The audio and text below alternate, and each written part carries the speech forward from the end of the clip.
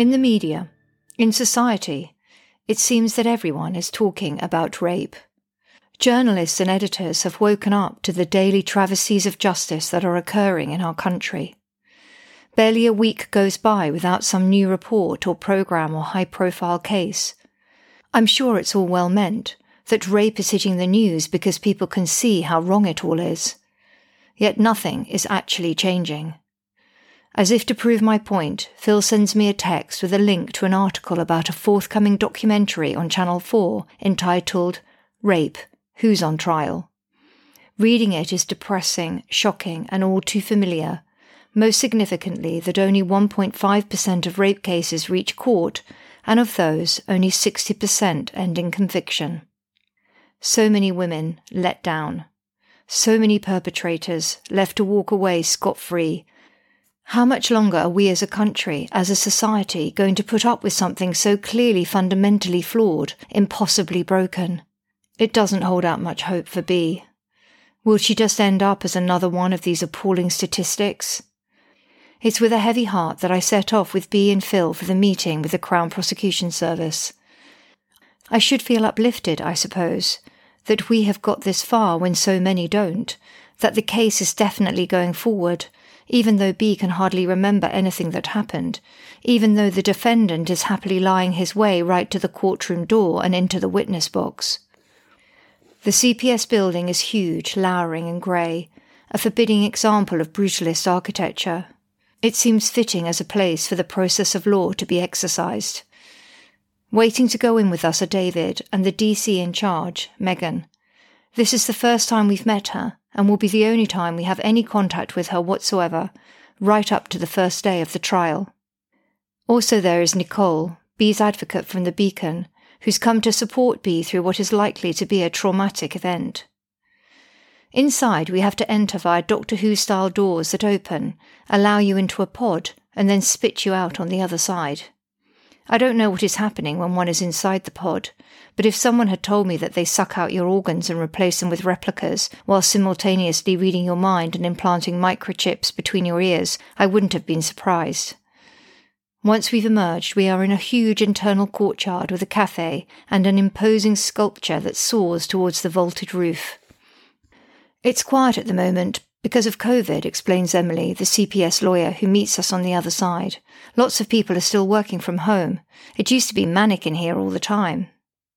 She leads us into an enormous boardroom where dozens of chairs line a colossal table. Immediately I worry about my dodgy hearing and whether I'll be able to make out what everyone is saying. Sitting at one of the chairs is a woman, tall, dark, and looking as if she means business. She introduces herself as Sarah, the barrister. I wonder how much she'll be billing the taxpayer for this meeting, which turns out to last nearly 2 hours. It's not just the harm this asylum seeker has done, Mr. Y, but the money he has cost us all. Sarah begins to explain the procedure. So, we're dealing with 2 counts of rape, she says, looking down at her notes. Her words ring in my ears. What? Hang on a minute, I say, as Sarah begins to speak again. 2 counts? What do you mean? We've never been told this before. Yes, 2 counts, confirms Emily. Oral penetration and vaginal penetration. The room falls silent. I feel sick, my head swimming. I look at Phil. He's staring down at the table and I can tell he's holding back tears. And even worse, that he's harnessing his rage. Rage that I know will be consuming him. We didn't know that, I say, as mildly as I can manage. I want to add, we're 3 months down the line and we should have known that. Why have we never been told that? But this isn't the place to get antagonistic. I'm acutely conscious of Bea sitting beside me. I can't look at her. I can't look at Sarah. I stare at my notebook, silently screaming. Sarah moves briskly on to the next subject, Bea's memory, or lack of it, as she can remember so little. David has arranged for her to see an expert witness who can apparently talk about this. I wanted someone who could analyse Bea's difficulties processing information and the way she finds it hard to think on her feet. But I guess her memory is important too. Sarah has raced on ahead and is explaining about the special measures process, also known as Section 28, whereby Bea will do her cross-examination in advance so that she does not have to attend the court case and will not ever have to see the defendant, though he will be watching her on a live video link. I'm trying to concentrate on what Sarah is saying, but I can see Bea shaking and crying beside me. Nicole comforts her, quietly, gently, and non-intrusively. A couple of times I get tearful myself, but I rein it in. I ask about something Caroline has told me, that Mr. Y might choose not to appear for cross-examination. Sarah explains that, unless he has a very good reason, the judge can direct the jury to make an adverse inference from a non-appearance. Mr. Y's prepared statement will be read out in any case. It's the first time we've had confirmation of what Caroline guessed was the case, that Mr. Y did not answer any questions in his police interview, but just gave a written statement. Then I bring up the subject of the original 2 men who were arrested, who gave the information about Mr. Y that led police to him. Megan grimaces. The man who provided the intel, he is not my friend, she says. But he gave information when he was interviewed under caution, didn't he, I question, and I know you can't tell me what he said, and I know I can't be told the evidence, etc., etc., but presumably what he said is important for the prosecution. So what happens if he refuses to come to court? I'm recalling David telling me that witnesses do not have to appear. He can be summoned, explains Sarah. Oh, okay. Did I get that wrong, or did David? He definitely told me no one has to appear. So the jury can get to hear what his story is? Emily nods. Possibly. They're closing ranks again, and I realise I'm getting too close to the evidence, the things they can't discuss with us. My blood boils again.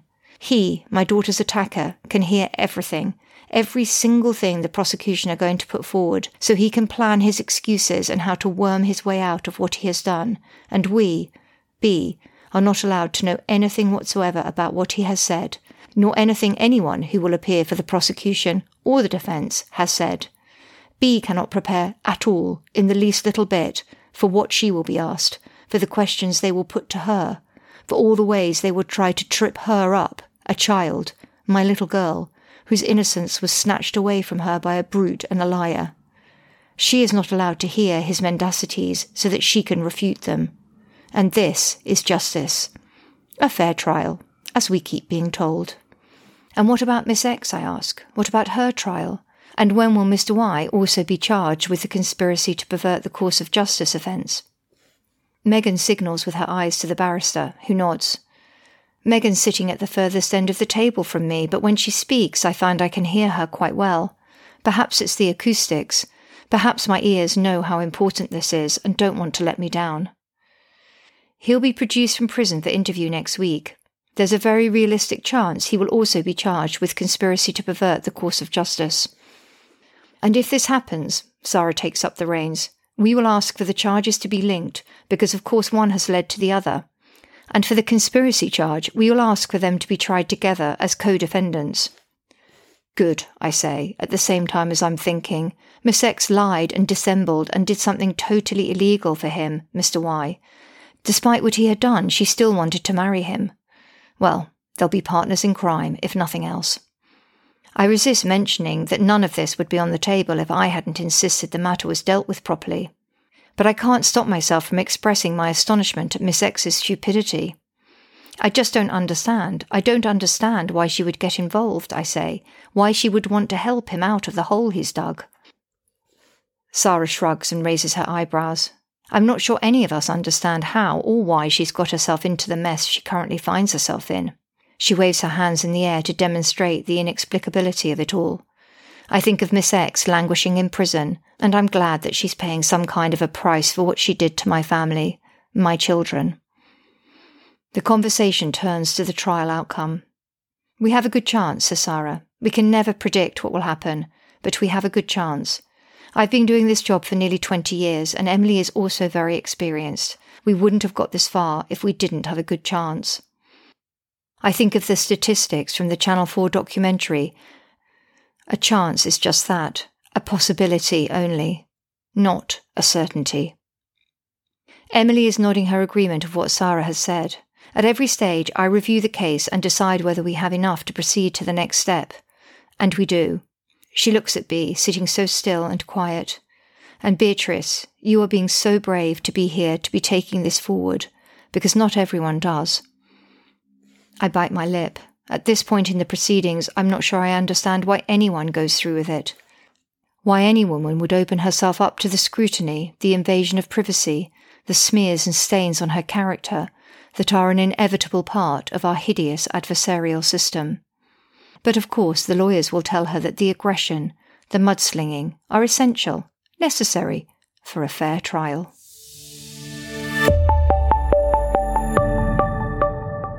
The fireball is colossal, painting the sky a virulent red, the explosion that accompanies it deafening. It mystifies me that no one else seems to have noticed it, but obviously, since I have, I must call the emergency services immediately. It's all down to me. Grabbing up my phone, I jab at the digits with fumbling hands. A 9, then another 9, then the final one, 999. I try to make the call, but nothing happens. Looking at the screen, I see the numbers 3672 displayed there. I don't understand. Why is the phone not dialing the numbers I have input? Where have these random digits come from? Time and again I try to dial 999 and time and again different numbers appear and no emergency call is made. I'm getting more and more desperate, but still I seem to be the only one who has seen the conflagration and who is trying to do something about it.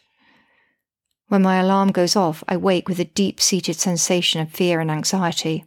It takes a few minutes to fully realise that the fire was a bad dream, as was my inability to phone for help. I lie in bed, mustering my energy, trying to dispel the unease that pervades my mind. If Bea or Iris were at risk, I would be able to help, I tell myself. The phone would obey my commands. The police would come. Though I wasn't there when Bea most needed me, that will never happen again. I will make sure of that. But how can I? I'm still horizontal, drained of all energy, unable to get myself out of bed. My sleep had been fitful all night, tossing and turning, jumping awake every time the new floodlight on the front of the house had come on because of a passing car, a cat or a fox. At one point I had got up to check, lifting the corner of the blind and peering out at the street, surveying our front garden alight with artificial illumination, the road beyond washed in pale, sickly moonlight. As I had watched, nothing stirred. I could not see what had activated the light sensor. But the fact that there had been no one out there did not ease my fears then, and neither does it now. The knowledge echoes through my mind constantly. They know where we live. They know who we are. They came to find my daughter once. Why not again? When I wake Bea, she's moody and grumpy, plagued once more by one of her crippling headaches. She can't go into school. I try to encourage her to take one of the pills the Beacon paediatrician gave her and see if she can stagger in, but she's not having it. I give up and go downstairs to report her absence. I realise, as I'm on my way to the underground with Iris, that I don't feel too good myself. Over the next few days, however much I try to galvanise myself, I feel worse and worse. I carry on getting up, going to work, convinced as I always have been that I must provide an example for the girls, an example that shows them that you don't just give in and take to your bed at the slightest sniffle, that instead you take some paracetamol and carry on as normal. Now, especially, with Bea faltering at least once or twice a week, it seems even more important than ever that I model stoicism and resilience. But over the next few days I don't feel any better. Maybe that's why the first counselling session I have with one of the therapists from the Beacon doesn't go well.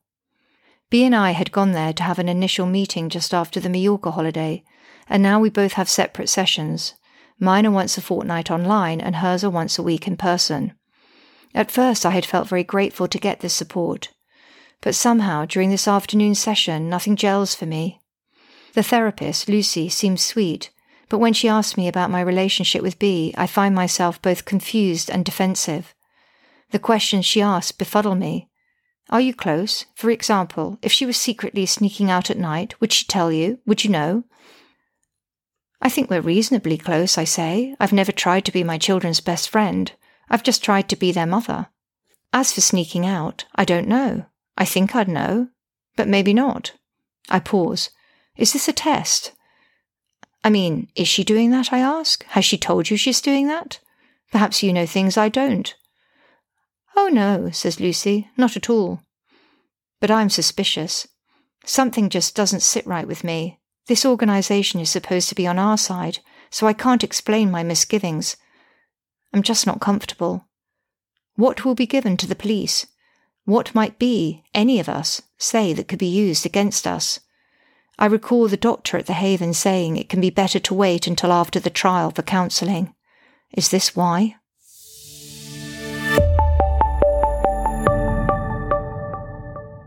Next day, I get the call I've been expecting and dreading from Miss Truman at B's school.